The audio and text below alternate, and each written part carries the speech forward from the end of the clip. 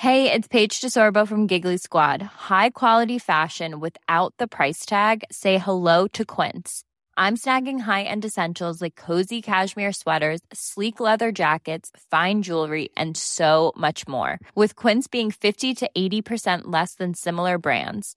And they partner with factories that prioritize safe, ethical, and responsible manufacturing. I love that. Luxury quality within reach. Go to quince.com/style to get free shipping and 365-day returns on your next order.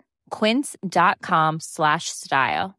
Jewelry isn't a gift you give just once. It's a way to remind your loved one of a beautiful moment every time they see it. Blue Nile can help you find the gift that says how you feel and says it beautifully, with expert guidance and a wide assortment of jewelry of the highest quality at the best price. Go to BlueNile.com and experience the convenience of shopping Blue Nile, the original online jeweler since 1999. That's BlueNile.com to find the perfect jewelry gift for any occasion. BlueNile.com.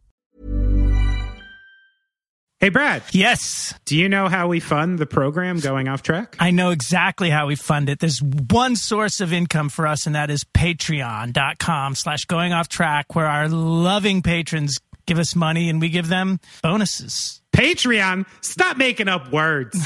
It's a great place. We do a weekly Thursday night fireside chat. Brad takes all the embarrassing things I say in podcasts that he doesn't put into podcasts and puts it on the Patreon. Funny pictures of Brad in the 90s, usually naked or wearing a wristband. Please sign up. Brad, what's the address? Patreon.com/goingofftrack.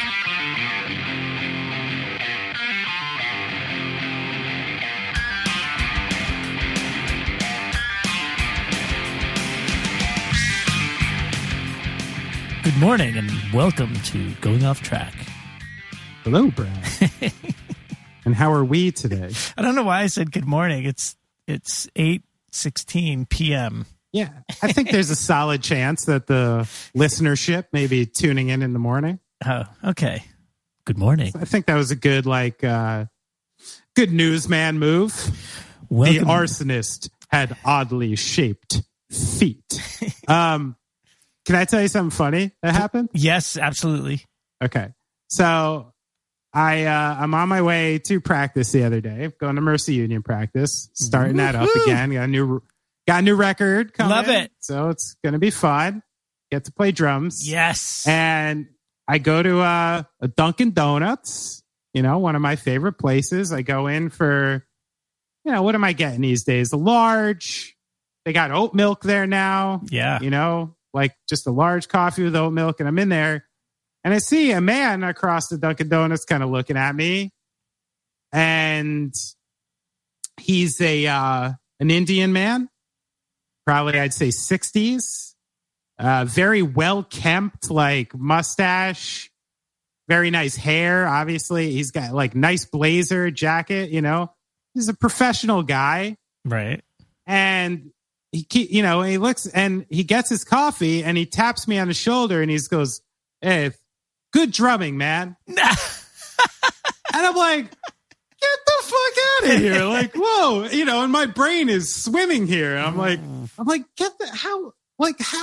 Okay, that's cool. I'm like, who knows? Maybe he's got a kid. Maybe he's just a fan. This is great. How interesting. And, my brain is racing and I'm smiling ear to ear. I'm like, this is the coolest thing.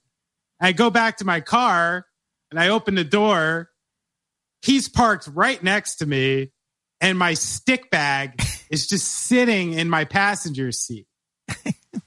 So now I will forever have this question of whether this man actually knew me as a drummer and was like, "Oh, wow, cool. I saw Benny at a Dunkin' Donuts."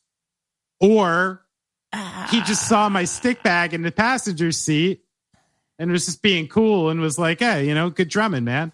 Yeah, but most people wouldn't know what a stick bag was. I mean, were your sticks sticking out of your stick bag? What is this, amateur hour? No. Yeah, What's the point of a stick bag? I think this guy... that's true. It does say Zildjian on it or something. Yeah, but still, unless he's a drummer himself, in which case, he could be a drummer. It's almost as good as being a fan, I think. Maybe. Or maybe he like did a short stint at a Guitar Center or something, you know, like a few months ago. Like just I'd like to a think random job in the warehouse. I'd like to think he's a fan. Know. The best I'd would like be to think so. If he was like a fan, like a Mercy Union fan, or oh my God, even better. Yeah, Vespucci.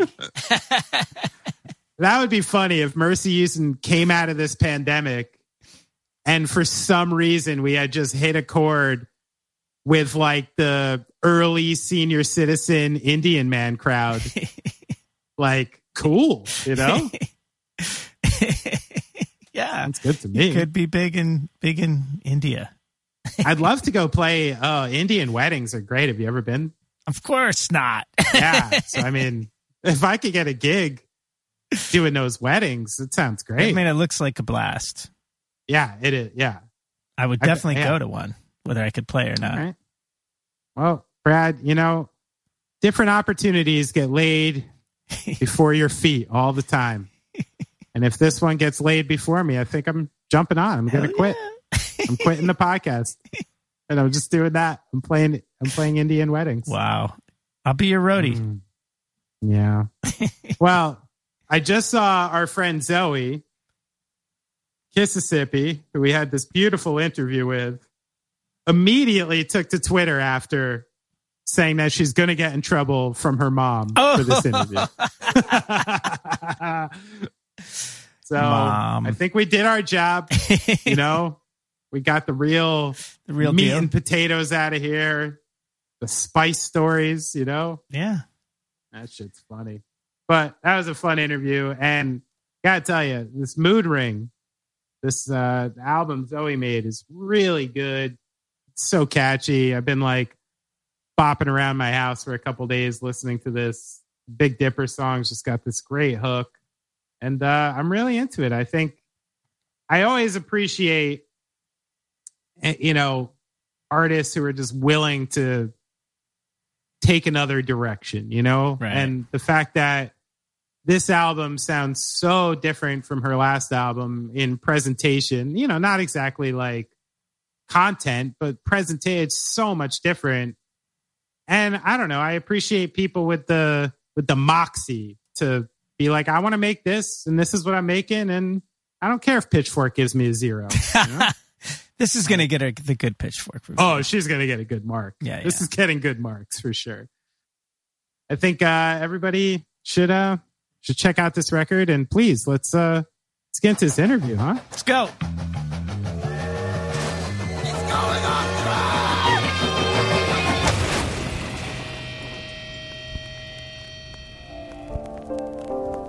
That's great. Benny, would you like to sing? Would you like to sing her in?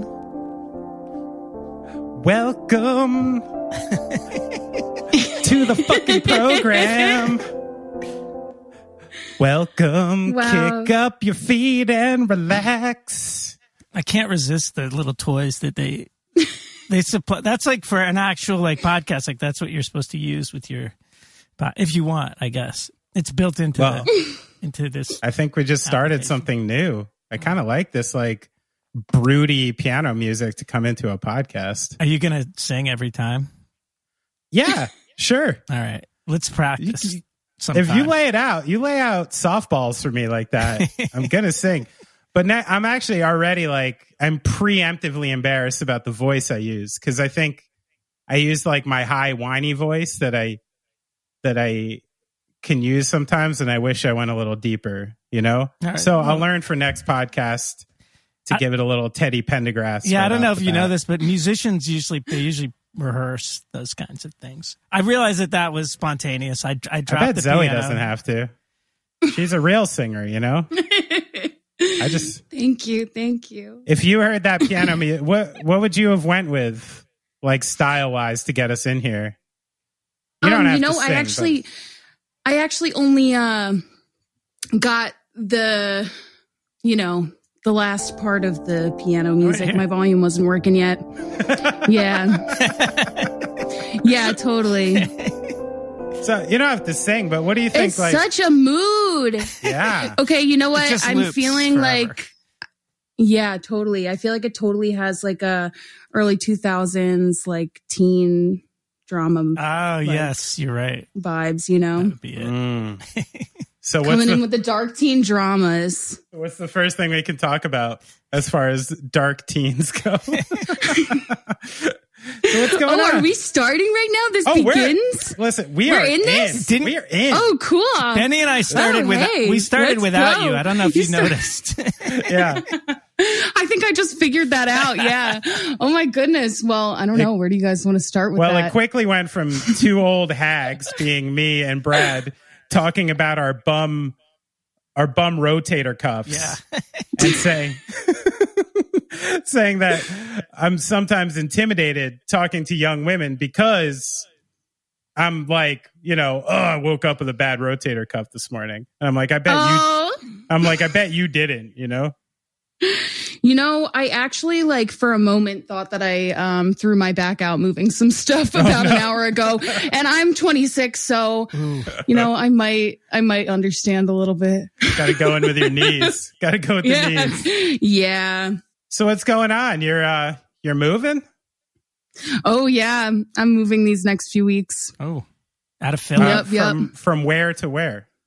Oh, I'm staying in Philly. I'm just moving from South Philly to West Philly. So nice. Quick little move. South Philly's just getting a little too hipster these days.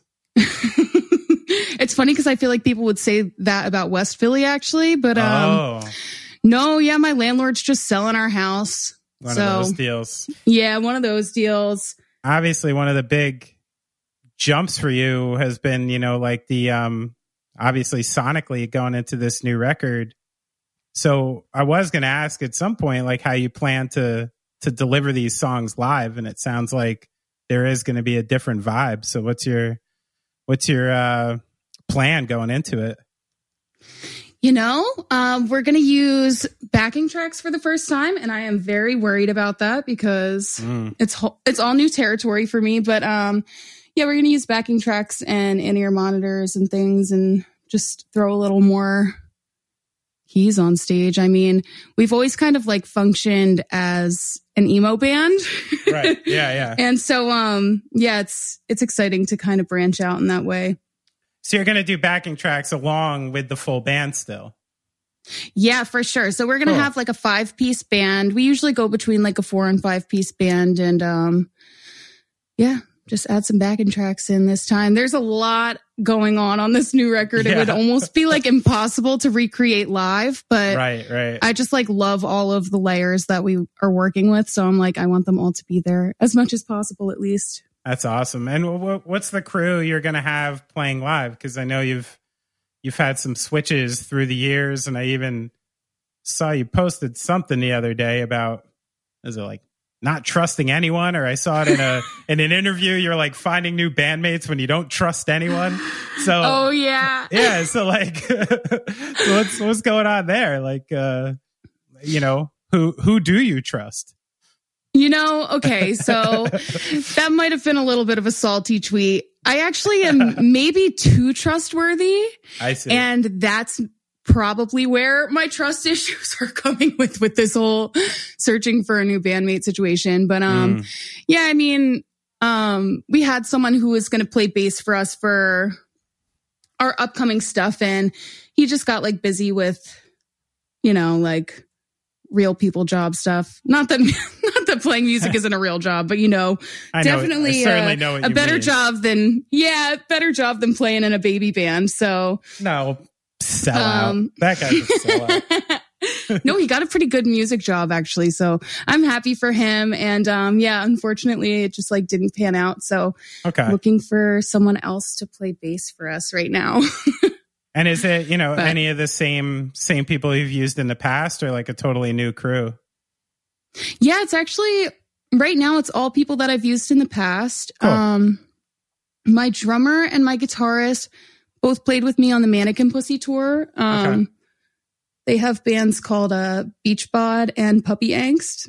And yeah, and then those are two of the best names I've heard in one fail swoop. That's really good.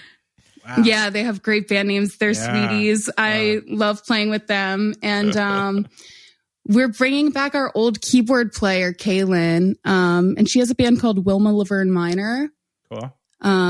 Yeah, it's kind of like country pop stuff. So yeah, just looking to fill that last little part. And all, is it like Philly people or you're going national? Oh, it's all Philly people except for Kaylin, who's actually from Montana. Oh shit. Which is pretty wild. But, yeah, I mean, I've done a bunch of tours with her in the past, and I actually like met her on a DIY tour, maybe like 2016 or 2017. And we were like playing a house show together, and I heard her like sound checking downstairs, and I was like, who is this person? Oh, wow. Like, I need to play music with her. Cool. And yeah, we just had so many good times on tour before, so we decided to link it back up. Is she like a born and bred Montanian? I don't know. I wonder what the word for that is. Yeah, Montanian.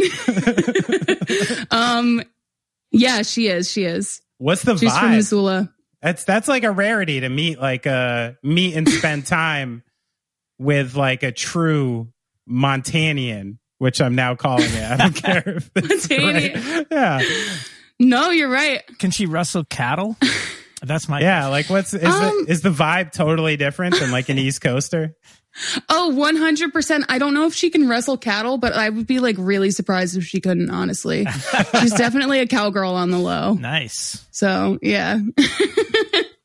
That's awesome. That sounds exciting. Are you like, yeah. So I know you live in Philly now, and I couldn't really see anything about like where you were from, but I did notice you mentioned something about your father listening to the radio, and I believe it was the Philly radio station. So are you like a true like Philly area native?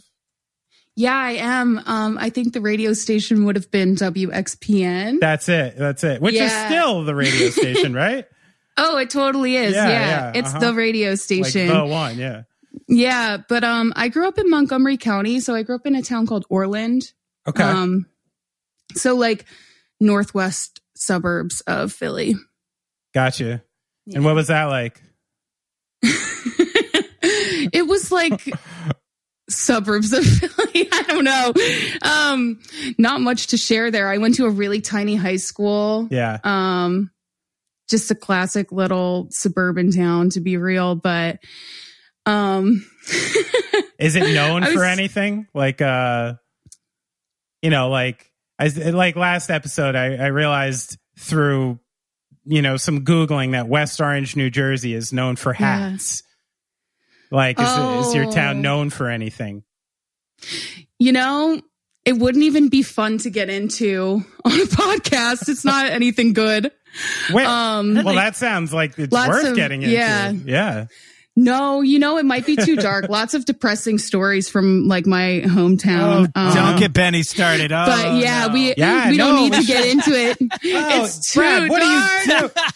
Brad, you I brought you goddamn too animal. far. This But is the point. I want to go dark as early as possible. What are we going to talk about? That's guitar why you talk to emo sounds the whole bands. time? Come on. I mean, we're definitely not going to talk about guitar sounds the whole time. I won't let it get that far. Can I have one creepy story about your hometown? Okay. The lightest one. The one we might be able to sardonically laugh at afterwards. Oh, man. The lightest one? Is there a light one out of the dark ones? Let me think of a good creepy story that isn't as dark as it can get. Anything haunted? Oh, yes. Actually, my childhood home was definitely haunted. Ooh. I wouldn't say that my town was known for my childhood home being haunted, but it's definitely haunted. So you grew up with ghosts? Oh, yeah, totally. Oh, how did you know? Like, was it just like your whole family knew, or you had some kind of inkling towards it? No, my whole family knew for sure. Whoa. I was actually telling a story the other day. Like, there was one year on Christmas where I like woke up on Christmas morning and I was like, Mom, it was so nice that like grandma came over last night and she like read to me before bed. And my mom was like, your grandma was not here last night. And I was like, yes, she was. She sat at the end of my bed and read me a Christmas story. Whoa. And we were always suspicious that it was like an old couple that was haunting the house because there was a woman who lived across the street who was best friends with the couple that lived in the house before us. And it was like an older couple that passed away. Ooh. And what, like, how old were you? How old were you when you're getting read Christmas stories? Oh, I must have been like, at that point, I was probably like 5 or 6. Yeah. Wow. Yeah, I was very little, but I do remember it. Like, I do remember that. And I just remember hearing like doors open and close and drawers opening and stuff like while my mom wasn't home. Is it like kind of a crinky house? Like it's got some creaks? It wasn't too old of a house, but yeah, it definitely was like hardwood floors type of, I did just hear recently, I don't want to like blow the bubble and scare you, but I did just read something recently that apparently there's a connection between like very old houses and ghost sightings, but not for the reason you would think, which is the fact that many people died there or something. It's the fact that someone basically made the case that they all have carbon monoxide poisoning. And like, and the fact, like, the houses? Yeah. So like seeing things that aren't there, and hearing things and being extra paranoid are all like symptoms of carbon monoxide poisoning. So they're basically making the case that like no one's ever seen a ghost.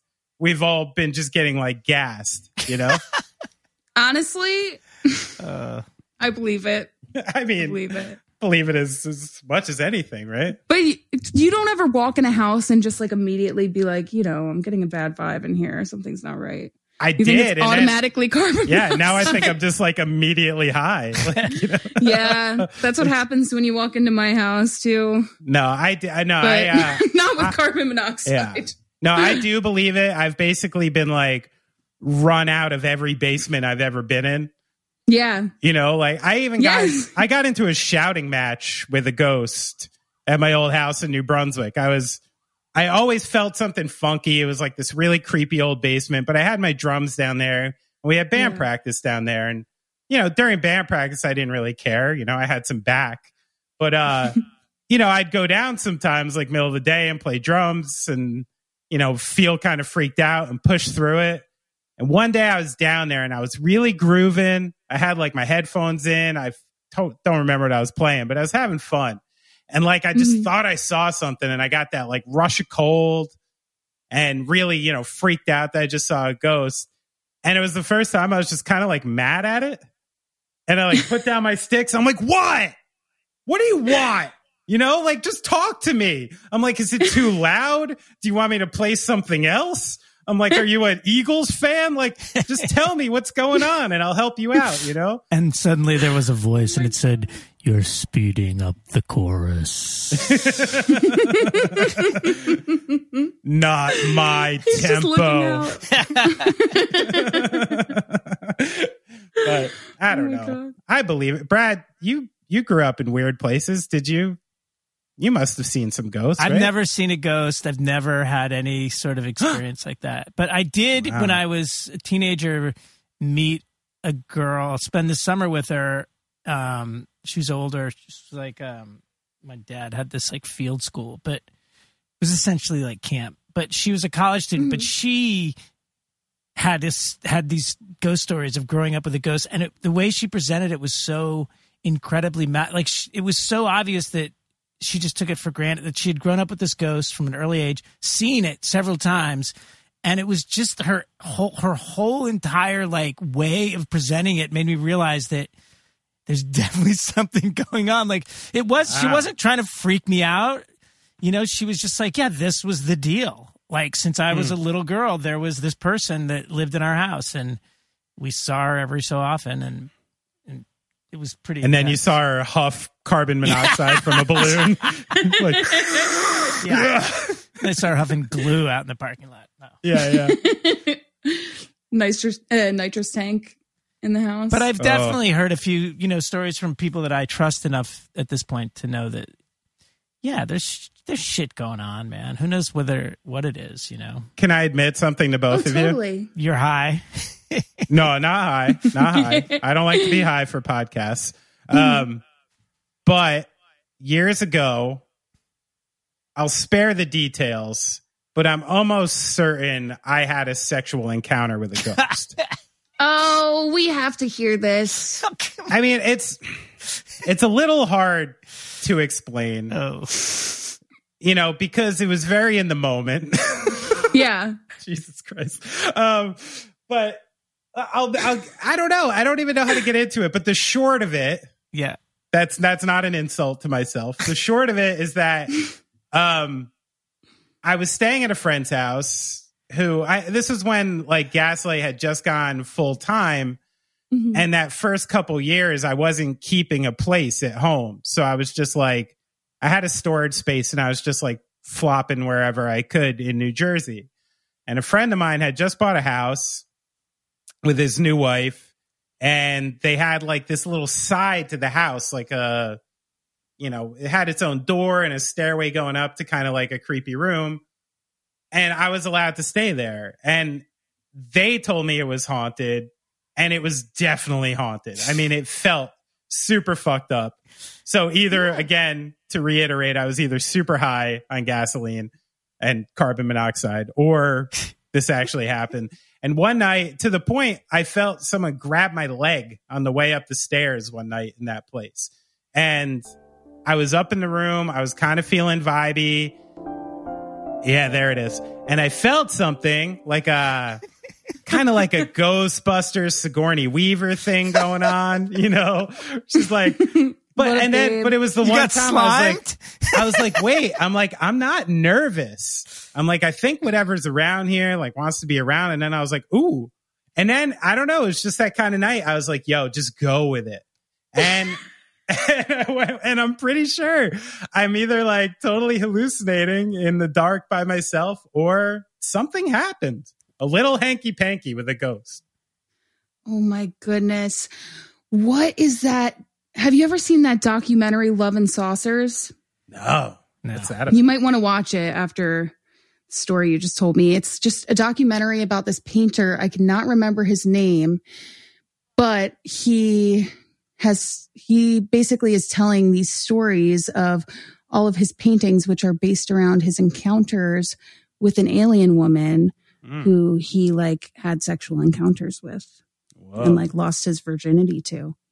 Man, that sounds interesting. I could see it. You know, like you look at some of these old like biblical paintings and the stuff that some of these old artists in Europe did. I'm like, you were either like so fucking drunk on absinthe, whatever kind of weird drugs you people were doing at the time, or like this really wacky stuff was going on, you know? But like, yeah, it does seem consistent over the years that either we are consistently being visited, right, by the paranormal or the spiritual, or people have been just getting super fucked up for like thousands of years on different things that make them see other things, you know?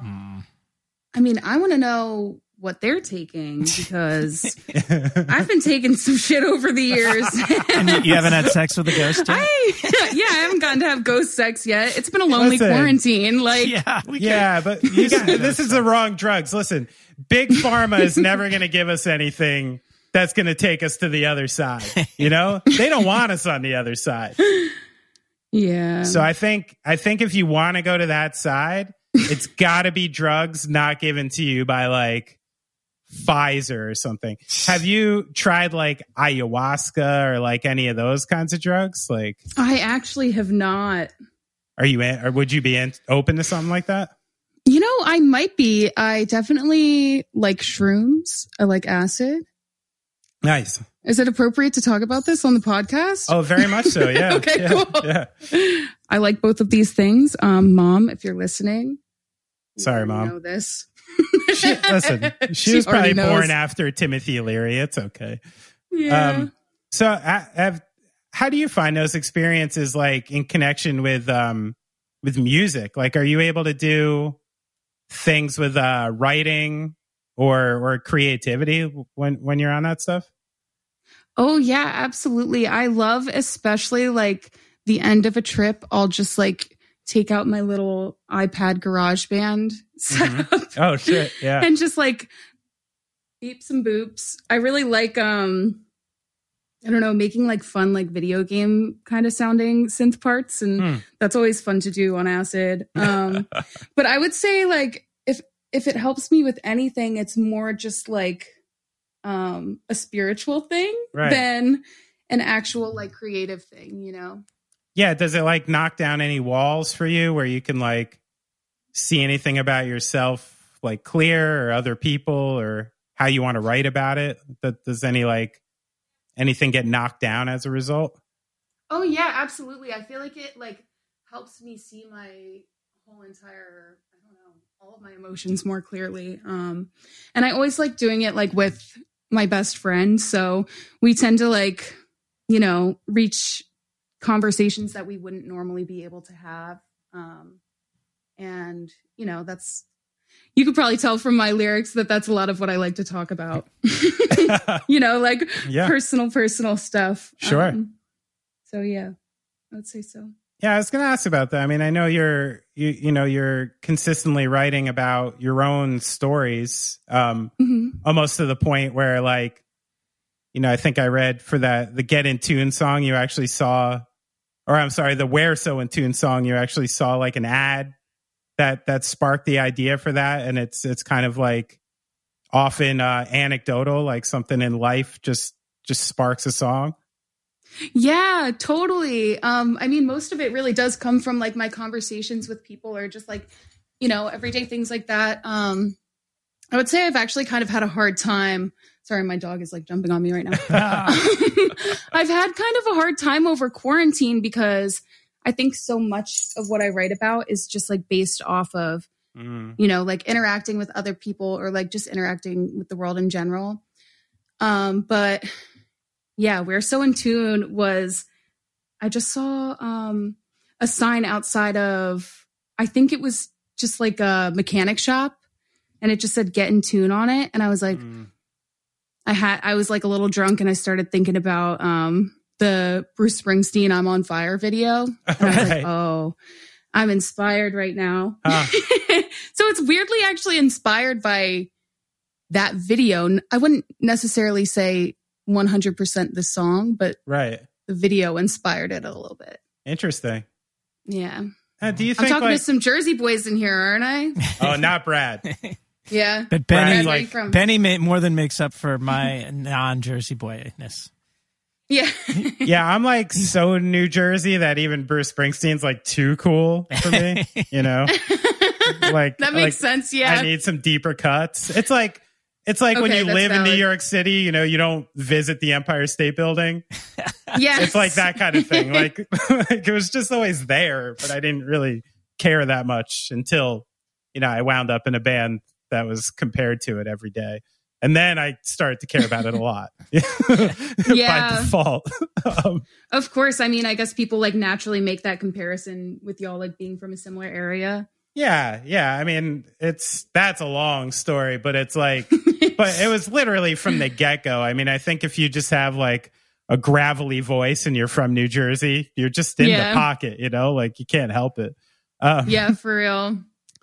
I was wondering, like, you know, you had a couple stories about, you know, being in a car with friends and seeing something, and that sparked the story.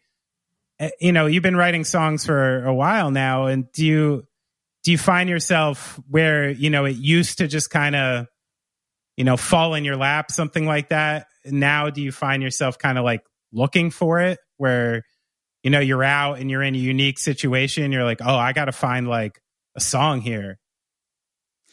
Honestly, yeah. I feel like it was so much more natural, like maybe a couple years ago, but at the same time, like as much as I feel like I had, you know, an easier songwriting process and like had an easier time coming up with lyrics, I do feel like my lyrics have improved because I'm like taking the time with them more now, if that makes sense. Sure. But I don't know. I would say that pretty much every song that I write starts with a moment like that. So you think at some point, especially post-pandemic, like you might have to really go out there and like create those moments? Oh, yeah. I'm trying to create a lot of moments. How so? Many moments. I don't know. We'll see. We're going to find out, I guess. I mean, shows are coming quick, I guess. That's true. But, so what's the first one back for you? Is it going to be the Riot Fest? Actually, no, but I'm so excited for that. We're playing a show in Millersville with Mannequin Pussy. Oh, cool. On July 31st. And yeah, that's going to be our first show back. And then we have some tour dates that we'll be announcing very soon. Awesome. Perhaps next week. And you're pretty stoked about the Riot Fest? Yeah, I'm super stoked about it. I mean, we haven't gotten to play a lot of bigger festivals like that. So it's exciting to kind of like be able to get into that whole circuit. Sure. Well, as someone who's played a few, try to keep your expectations low for the show itself. Yeah, I mean, outdoor shows are very hit or miss, aren't they? Yeah. Yeah. I mean, there's like 180 different variables that are just like impossible to overcome, you know, like of course. Like sometimes you just wind up playing when it's just like disgustingly hot out and nobody wants to be outside at all. So it doesn't even matter how good you play, you know, or just time slots or who you're playing against, or a rogue sound person who just has no idea, rogue monitor person, a rogue anyone. Yeah, I mean, it's those, but often I found that like the actual, you know, the things that you would worry about in a club, like people don't even barely notice, you know, in like a festival. Oh, yeah, for sure. They're busy with something else. Yeah. You're getting drunk and they just want to have fun, really. That's why, like, Gogol Bordello is like the greatest festival band ever, you know? Aren't they playing this year? It would make sense. Honestly, I think they are. Oh, I remember seeing them at the Electric Factory with Man Man when I was in high school. Yeah. That was a gig. It's an intense show. Yeah. But you give those people, you give a, a field full of white people that gypsy punk beat, and it's like catnip. It's catnip. They just can't help but start jumping in the air and going crazy, you know? The Hoopers. Yeah. I once saw one of the smartest things I ever saw at a festival was I played a festival in Belgium we didn't play with him. He was like on the festival, and Snoop Dogg played. And beautiful. Because Snoop Dogg's a pimp, he had booked 2 festivals in one day. So he was collecting double pay for that day. And he played this one in Belgium. Yeah. Somehow he managed to get on the bill at like 1:00 in the afternoon in order to do both festivals. And I'm assuming he got full money for both. And, you know, so it's like 1:00 in the afternoon. It's in like Belgium. You know, the crowd's looking just a little white and undrunk and not really there yet. And I'm watching Side Stage, and, you know, his whole show is insane. There's just like a random like stone 65-year-old man dancing up there. Another guy with like a giant inflatable like penis and balls just running around. One guy just rolling blunts. I'm pretty sure that was like his job. It was just to like roll blunts and hand them around. And I see Snoop like turn around to his DJ and like say something and like nod his head. And I'm like, oh, what's about to happen? And 5 seconds later, the DJ starts playing Jump Around by House of Pain. And all of a sudden, this Belgian field, like I said, it's like catnip. They couldn't help it. They're just like, ah! You know, they start losing their shit, jumping up and down. And, you know, Snoop just goes into the rest of the set. I'm like, oh my God, he's a genius puppet master. He knew just what they needed, you know? He knew the solution. He did. It was like some weird, mysterious variable that Snoop figured out, you know? Much respect. That. Also, yeah, so much respect for that. I know. It's so cool. Well, maybe you should keep that in your roster just in case you need to pull it out. What? Jump around? Yeah. I mean, fuck, the shows I play, it'll probably work too. Oh my God. We were talking about using the Jeopardy theme song as our walkout song. Oh, that's cool. Tour. I've never heard anything even close to that. That's pretty rad. I mean, white people love that shit too. So. They do. And I bet there's like a nice, the Jeopardy theme song probably brings a lot of people to like a place. Yeah. Oh, it totally does. Yeah. I mean, we thought of this the other day actually, because we went to like an outdoor bar the other day and everyone was watching Jeopardy at the bar and we were like bonding with the table next to us about Jeopardy. Yeah. So I bet you play that and like, I think this is a really good idea actually, because someone's going to like all of a sudden be like, oh, I remember watching like Jeopardy with my parents when I was 7. And then all of a sudden they're in this just like great mood to watch your show. For sure. It warms your little heart. Oh man, you're on your way to being, this is Snoop Dogg level fan psychology. This is good.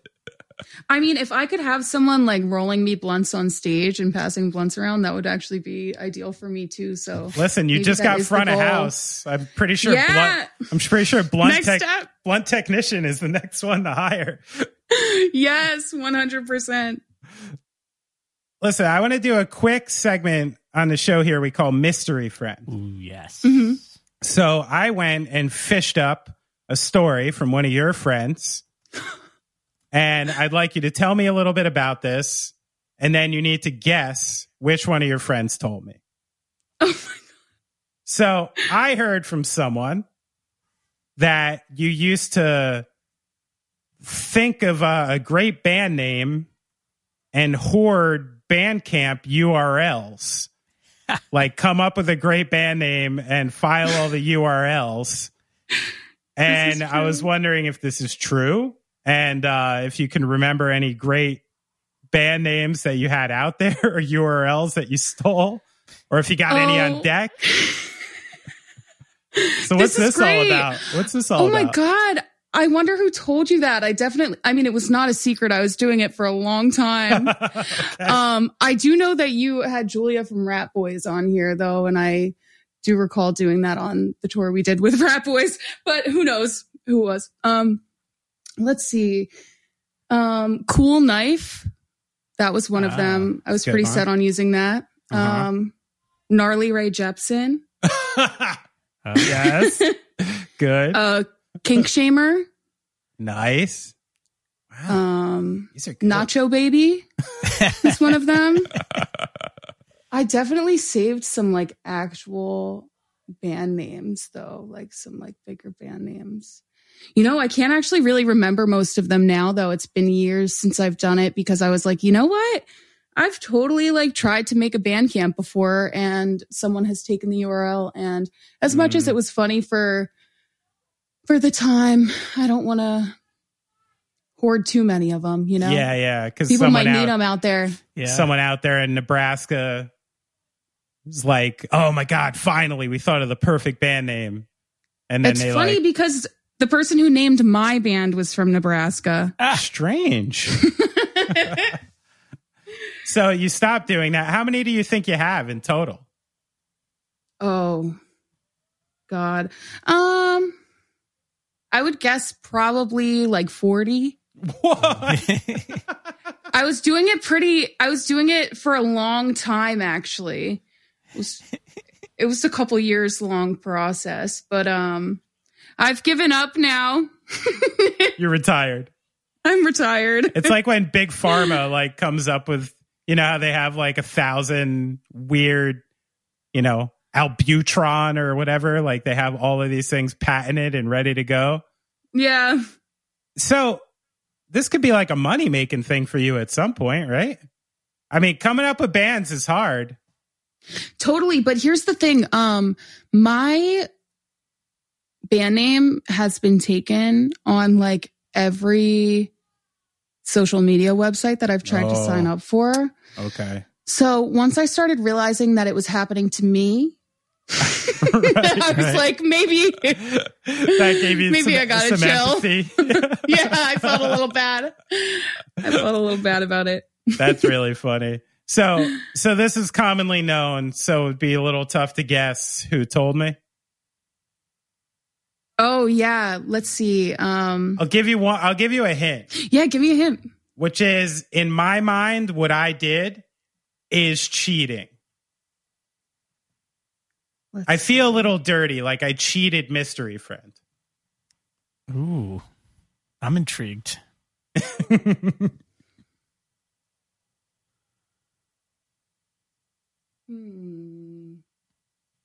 Why can't I think of who you're talking about? I'm going to lay it out. I smoked too much weed. I went to your publicist. Oh, of course. I asked Jamie. Jamie! It was Jamie. Jamie gave you up. Jamie put me on blast. Jamie Coletta. She gave you up. I had hit up a couple other people who are like, yeah, she's super cool and super nice, but I don't really have any weird stories. And I'm like, oh, okay. Aw. No one had any weird stories about me? You didn't hit up the right people. I don't think I hit up the right people. Because even you're like, You tried. Julia from Rat Boys. I'm like, oh, I could have asked her. Like, there's all these people. I was reaching. We don't really spin in the same circles, Zoe. So no, we don't, but maybe we should. Oh, can I tell you guys something? Yeah. Currently, about like 3 feet away from me is a mom and a dad goose and 3 goslings. Oh. Walking right by me right now. And they look so fuzzy. And they have these cute little butts that just like waddle around. Are they walking past your window? No, Benny is a gnome and he lives in the woods. He doesn't have an actual home. I moved to the forest, Zoe. Yeah. He lives under a tree, under a giant mushroom. Mm-hmm. Beautiful. It's like the Shire. That's the dream, isn't it? To live under a giant mushroom. Similarly, last night, I was hanging out in my backyard and a raccoon tried to approach me. Uh-oh. And I was like, hey, this is pretty cute. And then as it got closer, it was like kind of, scratching at itself, walking towards me. And I was like, maybe we're not friends. No. I ran inside. I was like, holy shit. I have to send you this video I took of it. Please. It's not looking so great. Oh, no. I felt a little bad for him. Is it like one of the rodents of unusual size? Was it making any weird noises or anything? No, it actually wasn't. It actually seemed really cat-like and sweet, but he seemed to be up to something. Yeah. Yeah, I don't trust that. Raccoon walks up to you in Philly. Yeah. He's about to pull something on you. Yeah. I mean, that or, we were connecting. We were vibing. Maybe. Or the next thing you were going to hear was, run your pockets, Zoe. Yeah. I don't know. I wouldn't trust a raccoon in the middle of Philly if it was walking up to you. That doesn't sound right. I have more trust for a raccoon than a possum, though. I will say that. Yes. What about a person? You know what? I would say a person would be in between. A possum and a raccoon. Between them. I think I trust a person a little more than a possum. Yeah. A little less than a raccoon. Possums have those tiny, sharp teeth, so. Yeah. They kind of look like they're they're kind of eel-like in a way. They are weird. Yes, totally. It's true. Also, their tails are very bald. If there is an animal that could walk up to you that you would just implicitly trust the most, who would it be?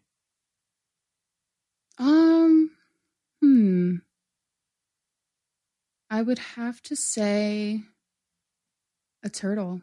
Oh my God, that's perfect. Yeah. I think a turtle would be the most trustworthy. Although one time we did stay at someone's house on tour and my drummer got peed on by this person's turtle. Oh, like a house turtle? That's about the worst. Yeah, that's about the worst that could happen though, right? Is that they pee on you? I think a snapping turtle could take some fingers off and stuff. That's true. Ooh. Yeah. I was just warned of that by a neighbor.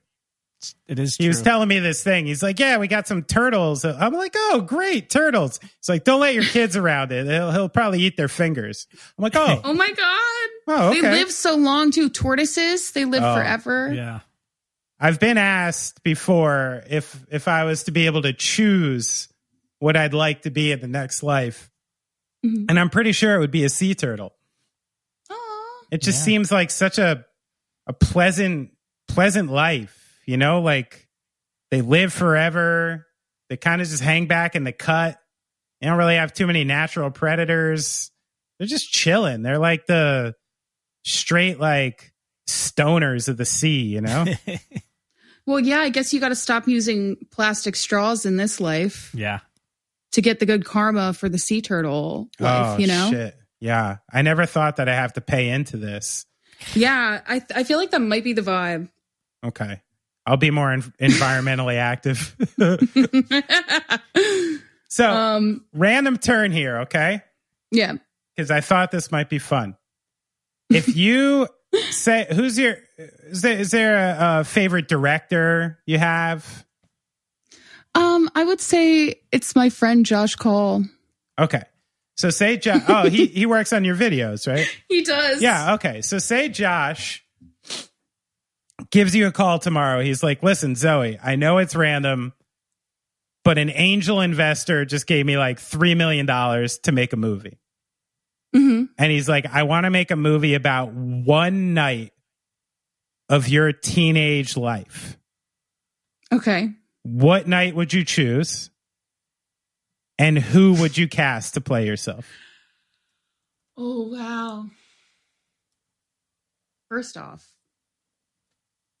I can't really think of any celebrities that I look like. I did have a lot of people tell me I looked like Chloe Grace Moretz when I was in high school. Okay. So maybe I would cast her. And let's see, what night would I pick? Here's the thing is, I was actually talking to one of my friends about this the other day, and we were like, watching Skins in high school made us think that our high school lives were normal, and they were not. Let's see. There's a lot to choose from. There was a night. Okay, this story's kind of dark, but there was a night where I did acid with my sister and two of our friends. And we had a really, really fun time. And we were like trading sweaters around, and we thought we were like trading emotions. And it was one of the most fun nights. And then the next day I smoked K2. You guys know anything about this stuff? Are you guys too old for this? Is it ketamine? It's like one of those things where I was, you know about it? Like, what the fuck are you kids doing? Yeah, like that's what I remember it as, but I never did it. Yeah. Oh yeah, no, so what it's was good that that like? You didn't, because that was bad. Wasn't it was fully like pretty bad. The biggest nightmare ever. Yes, it was such a nightmare. Oh no.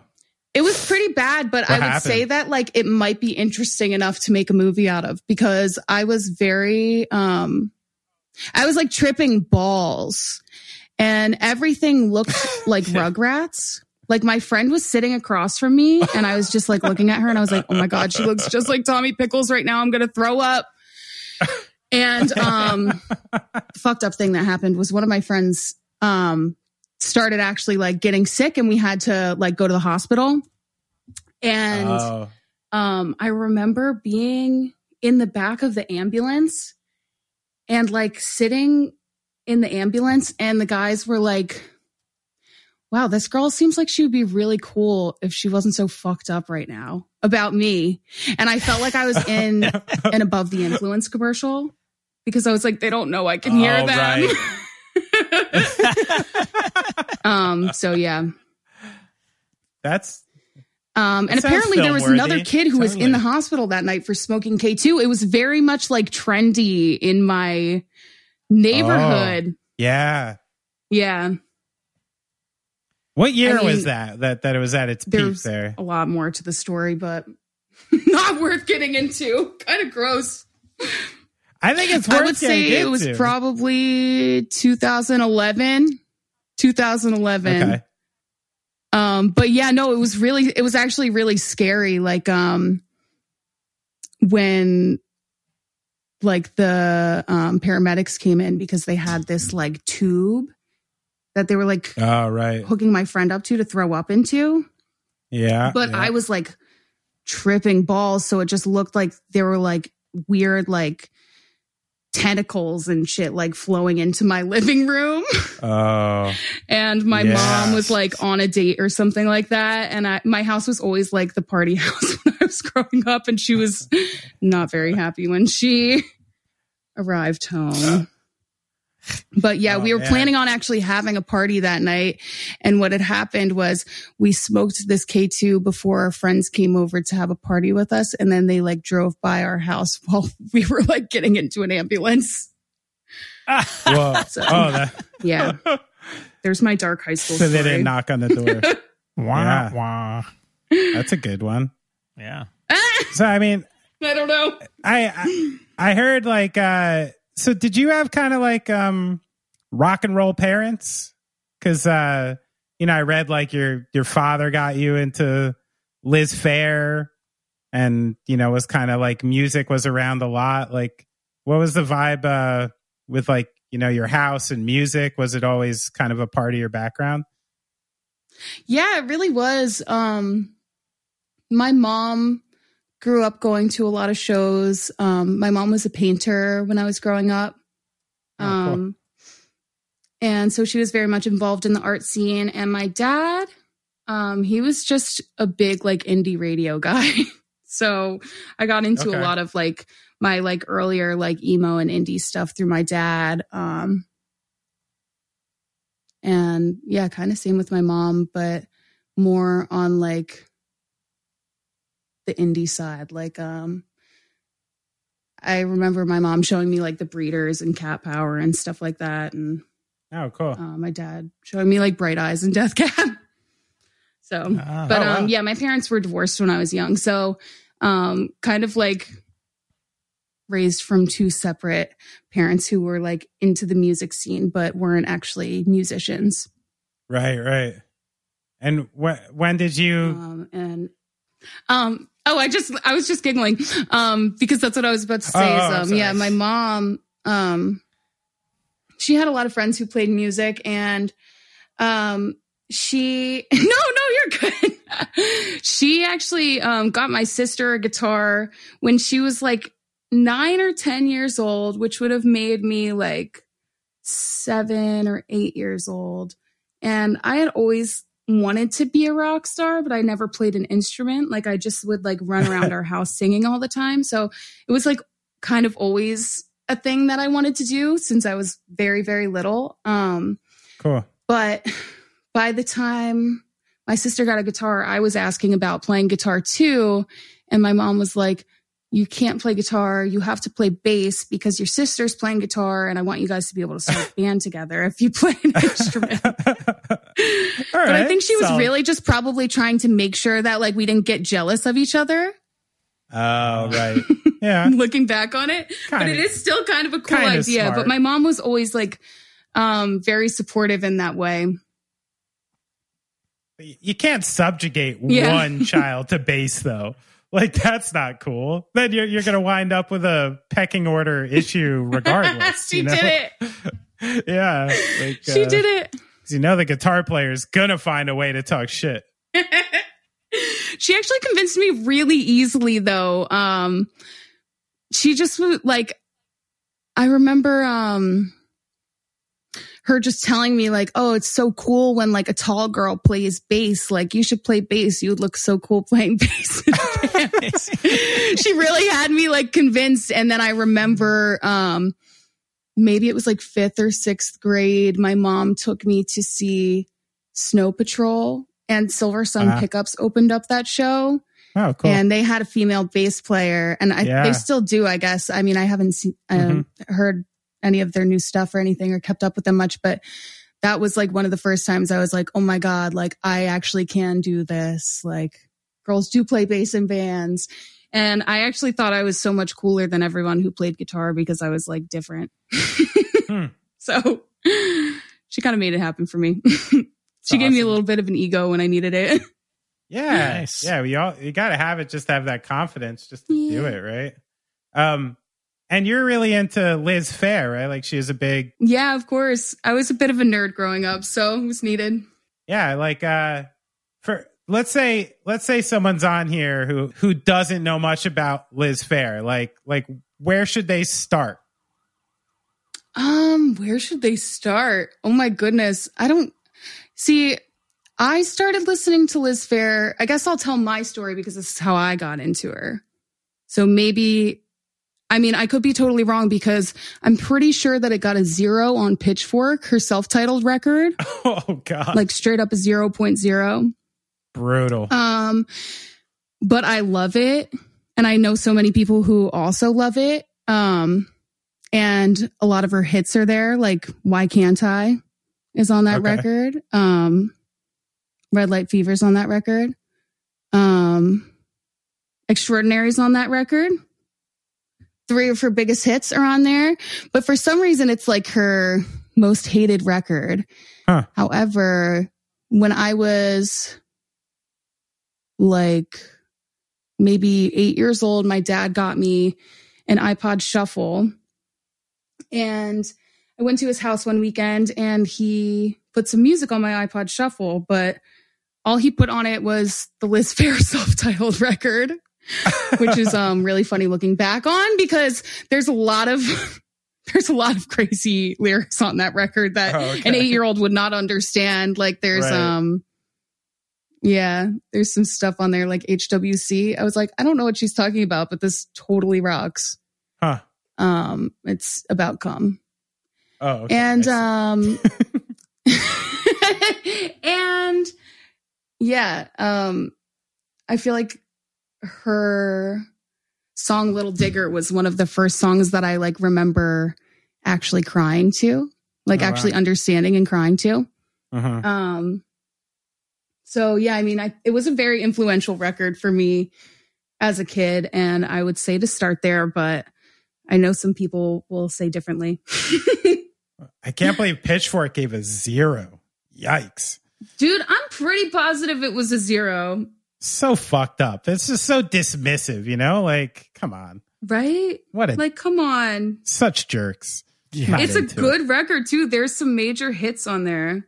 Everyone knows Why Can't I is like one of the best radio hits of the early 2000s. Listen, I can tell you from my own anecdotal experience, a record I put out that is certainly not the best record I ever made, and definitely one that the fewest people heard, got the highest rating on Pitchfork of any record I've ever made. Fuck Pitchfork. Really? It doesn't matter. It doesn't matter because it's just, a couple people, like the thing I always think is the one thing I've learned is that the person writing reviews for anything, for Pitchfork, for a magazine, they're usually like the people, they don't want to be writing reviews. Nobody does. They're people who want to be writing articles. They want to be writing books. They want to actually be like write-ups. Yeah, they don't want to be like, here's 35 records.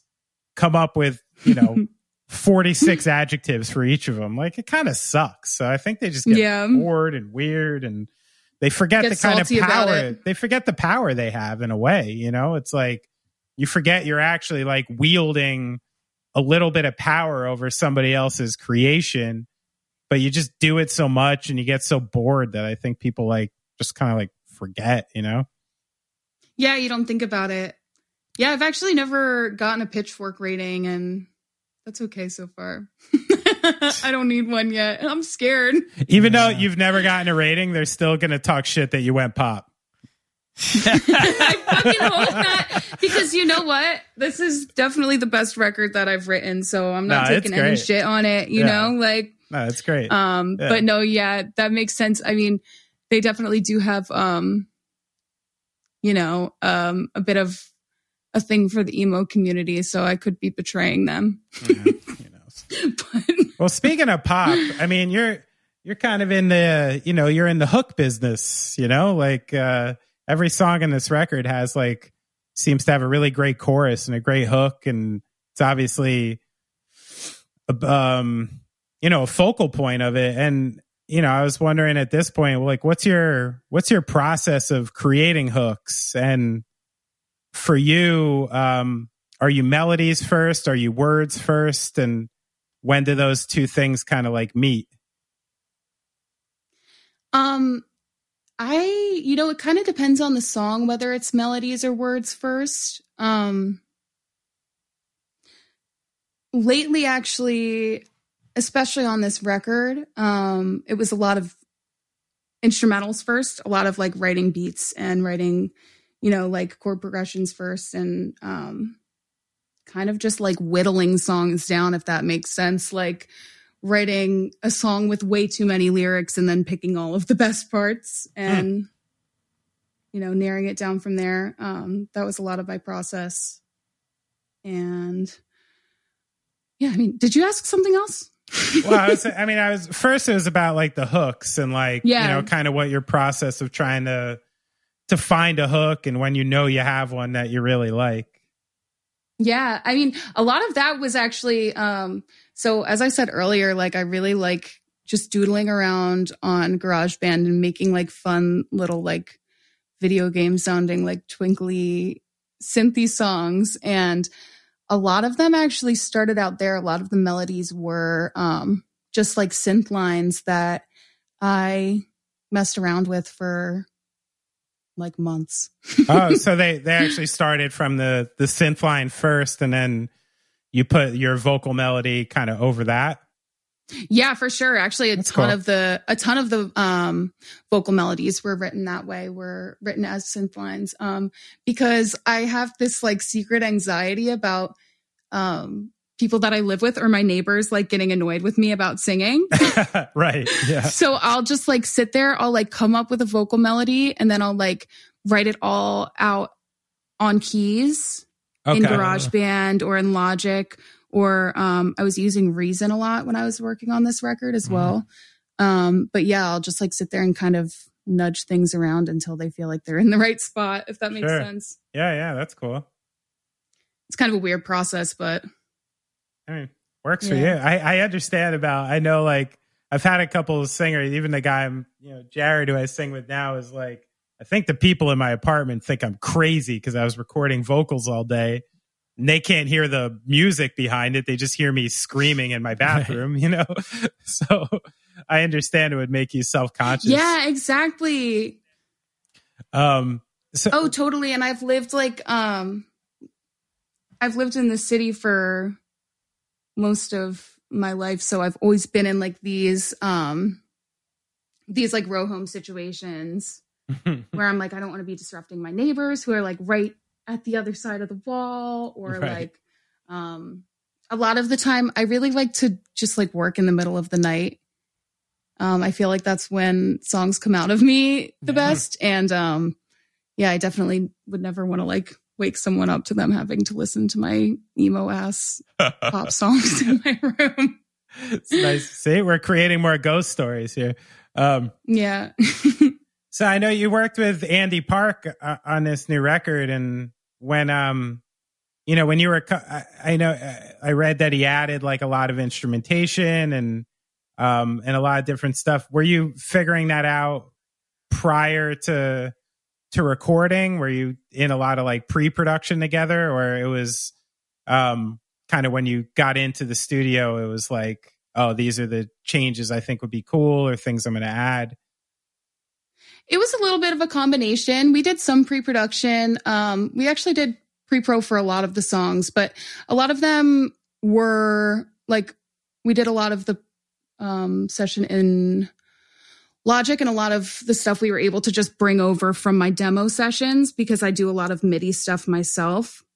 So yeah, there was a lot of pre-pro when it came to like me sending demos to Andy and him kind of like taking them apart and fixing them up. So yeah, we had some stuff to work with when we came into the studio, but a lot of it actually was partially written in the studio as well. So nice. And how are you with like receiving that stuff? Are you pretty open to it, or do you have to build some trust with people to be able to kind of get into your songs like that? I actually used to be like I had my guard up pretty high before. Like I would not let other people touch my songs for a long time. And I think that was kind of my downfall for a little bit, was that I wasn't collaborating and stuff, because I've always wanted to make music that sounds like this, but I've always known emo music. You know what I mean? Mm-hmm. And so it really gave me the opportunity to try something new, and having Andy, get into the songs, he was able to like give them the sound that I have been looking for a long time. That's awesome. So yeah, I'm really glad I trusted him. Yeah. I love that guy. He's great. I know you had lots of people on the record, including friend of the program, Bartees Strange. We love him. Yeah. How did you go about putting that together? Like, where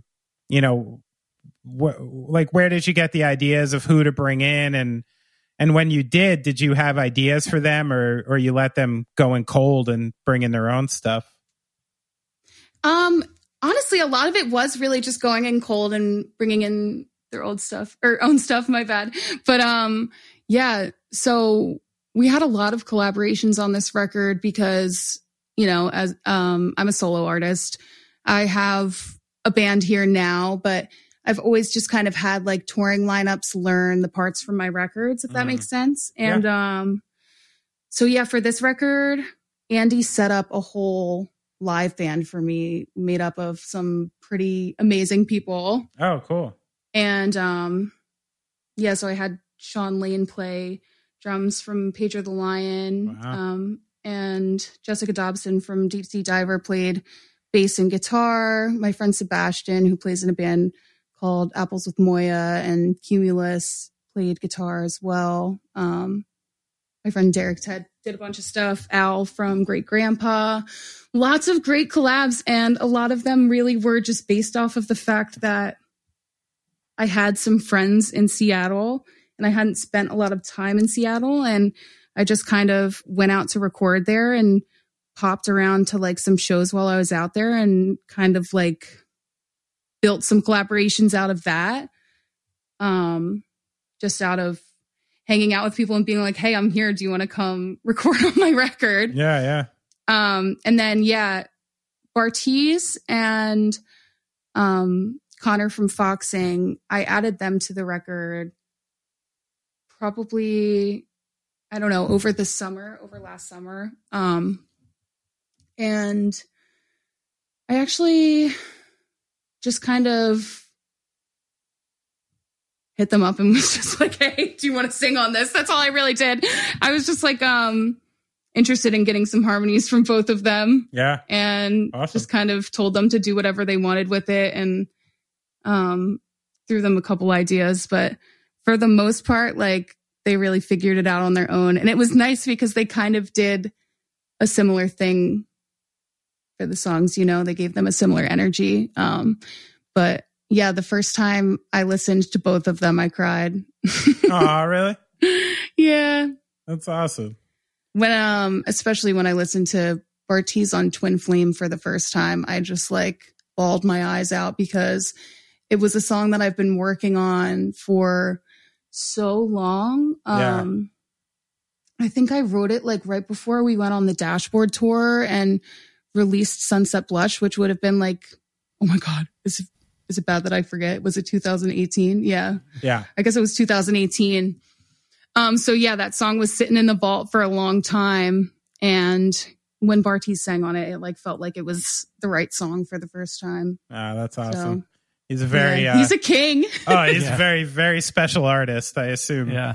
We're going to be hearing he is. We're going to be hearing his name for a long time for sure. And a very chill Forever. guy, he's one of those people. Yeah. I have this problem. I've told Brad before. Sometimes I get off interviews and I think I like made a new friend, Yeah. and I'm like, really? I just interviewed this person. Like, they probably don't want to keep this going, Like, he's one of those people. I'm like, can I keep hitting you up a little? Because I just think you're kind of great, Oh my God, he's totally one of those kinds of people. He is such like, I don't know. He's something special, isn't he? Yeah, he's got a light around him. He just blows me away. Yeah, he's got a light around he him. absolutely does. Yeah. He absolutely does. Well, speaking of artists who have a light around them, I wanted to finish up here with something fun. Since you're a sort of native Philadelphian from the from the creepy ghost-ridden suburbs, I wanted to try to put together a Philadelphia music Mount Rushmore. Oh my goodness. Okay, so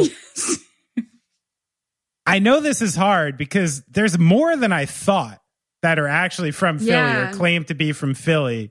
So at first, the Mount Rushmore, I wanted to be 4. You know, I think for this exercise, we can include like bands as 1, you know, just to make it easy. Like you don't need a separate face for like Hall and Oates, you know? Of course, yeah. So is there anyone that like has to be on there for you? Like who represents Philly the most to you? Oh my goodness. I have a list of names if you want me to go through them.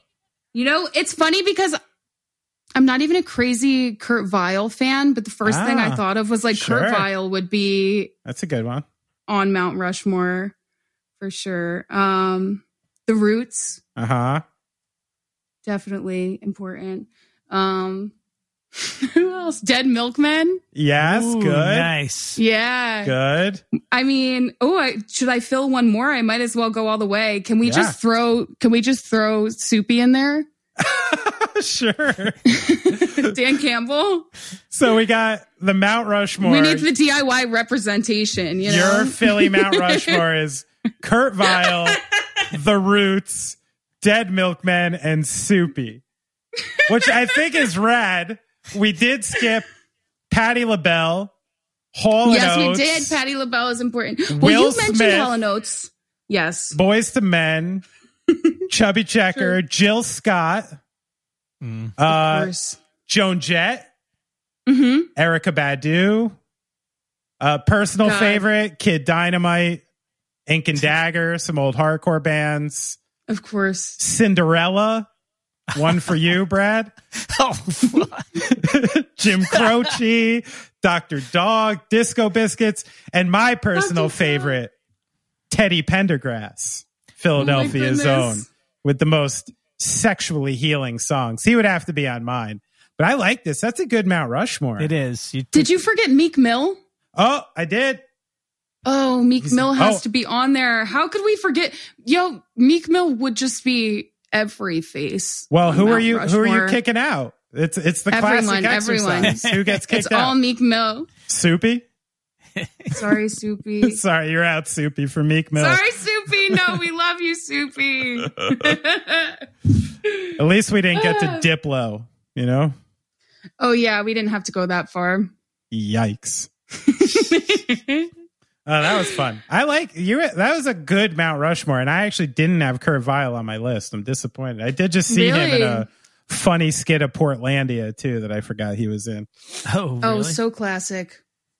Yeah, he's like living at their house. Oh my god, that skit kills me because never mind. Stupid. I realized the other day I was trying to explain an SNL skit to someone. I'm like, how can I be 40 years old and still be doing that? I knew it didn't work like 31 years ago to try to explain to someone something that happened on TV. And I almost just tried to do it again.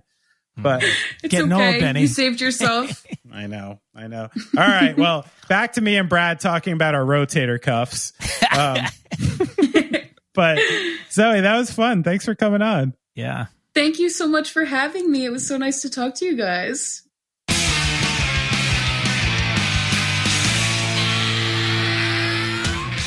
Down, now.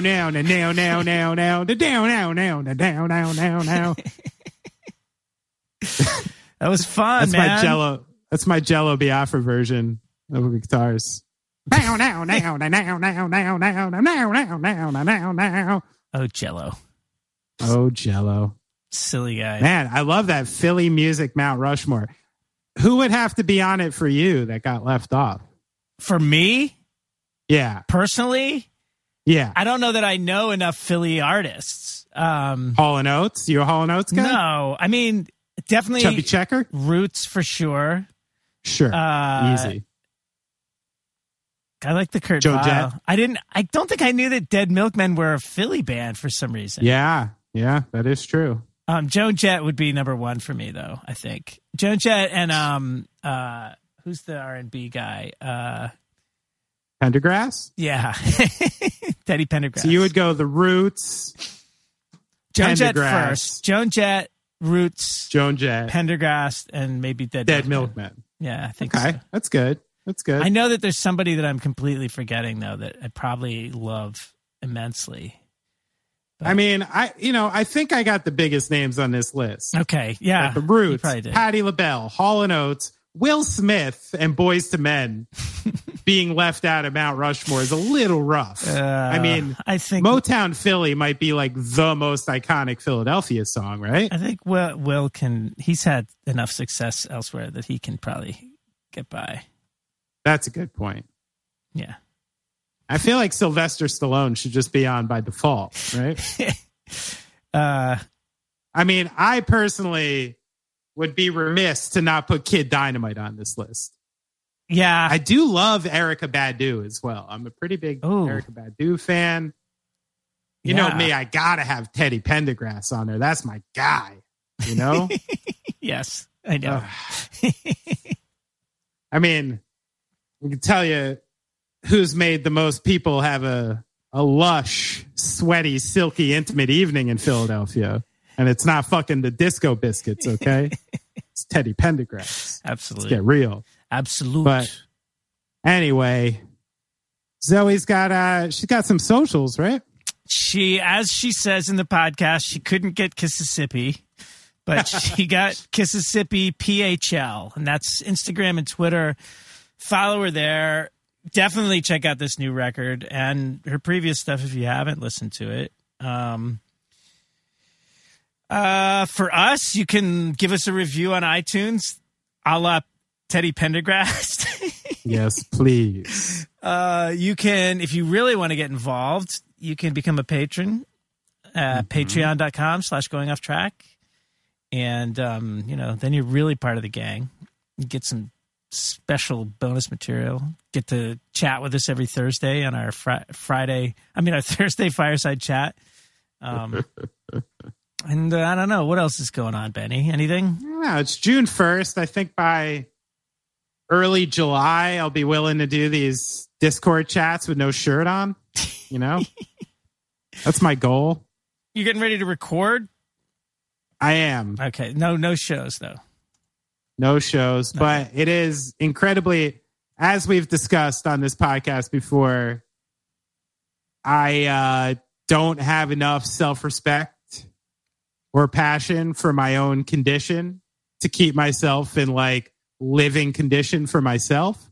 So having a record to do has actually been very motivating for me to not be as disgusting about what I'm putting into my body and how I'm handling myself. So it's almost like I get into like training mode, and it's like the only way I know how to keep myself healthy is if I have like a musical milestone to get to, you know? Right. So basically I should never retire because I'm going to wind up like the mom from Gilbert Grape if I stop having a job. Got to keep moving. Got to keep moving, baby. But yeah, that's what's going on. And I think everyone should listen to Zoe's music. Go see Kississippi the first chance you get. And, everybody love everybody out there. That's all you can say. Love everybody. Mm-hmm.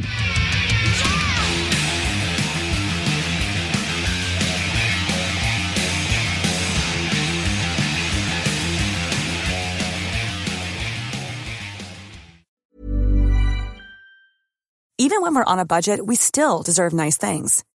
Quince is a place to scoop up stunning high-end goods for 50 to 80% less than similar brands. They have buttery soft cashmere sweaters starting at $50, luxurious Italian leather bags, and so much more. Plus, Quince only works with factories that use safe, ethical, and responsible manufacturing. Get the high-end goods you'll love without the high price tag with Quince. Go to quince.com/style for free shipping and 365-day returns.